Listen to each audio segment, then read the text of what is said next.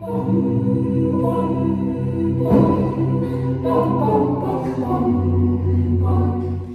and welcome to Echo. I am Irene. I'm Mohitha. I'm Tanisha. And we have a fun and jam-packed show for you today. We're going to be talking about our topic to make the awareness of mental health this year. And we have an additional surprise stopping by for a treat. Again, with small awareness chats with us, we hope to build confidence for people to discuss about their experiences. Change starts within us.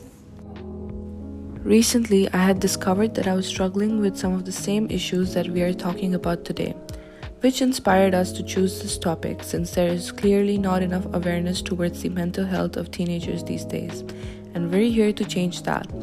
Some things that can lead to a mental health disorder is lack of attention towards yourself, bad parenting, studies-related stress, trauma, discrimination, especially from peers, social isolation, loneliness, and more. Some ways to get help are therapy, attending awareness meetings. Although if you can't afford therapy, even talking to a school counselor helps just as much. One thing to keep in mind is to never be scared to reach out for help.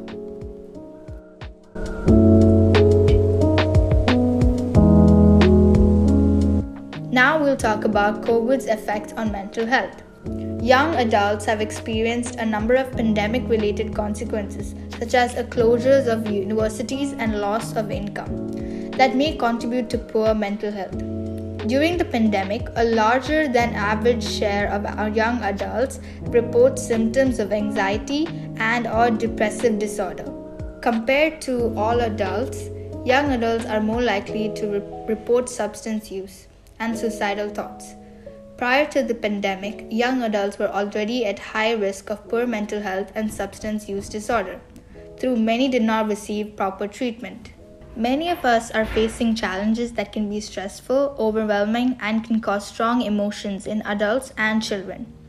Public health actions such as social distancing are necessary to reduce the spread of COVID-19, but they can make us feel isolated and lonely and can increase stress and anxiety.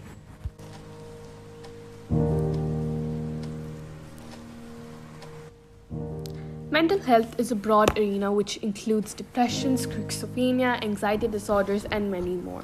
It impacts almost every area of our life, including but not limited to how much you sleep and eat, your education and career, your relationship, health, and concentration. Individuals suffering from mental illness often also have comorbid disorders such as addictions to negative situations, and etc. It can negatively affect the productivity of the day. If mental illness is left untreated, it can lead to many other complications in one's personal and professional life. This is why it is so important to seek out help, and not just for relationship and work, but for your own sake. About half of mental disorders begin from the age of 14. Depression is one of the most leading causes of disability, affecting 264 million people. Around 1 in 5 of the world's children and adolescents have a mental disorder. Mental, neurological, and substance use disorder make up 10% of the global burden of diseases and 30% of non-fatal disease burden. The global economy loses about $1 trillion per day in the productivity due to the depression and anxiety. Less than half of 139 countries have mental health policies, and plans report having these aligned with human rights conventions. Howdy, stranger.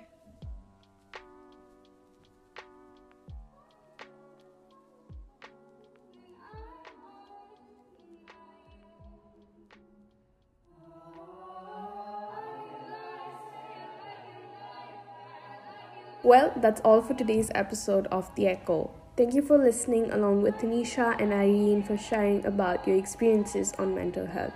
Join us again next week when we talk about the ways to help and encourage others to talk about their experiences. Make sure you subscribe to the podcast on iTunes so you never miss on another episode. Plus, if you haven't got our website or campaign to donate money, stop by the website in the description below and help your fellow humans out today. Thank you for joining us again. Take care and talk soon.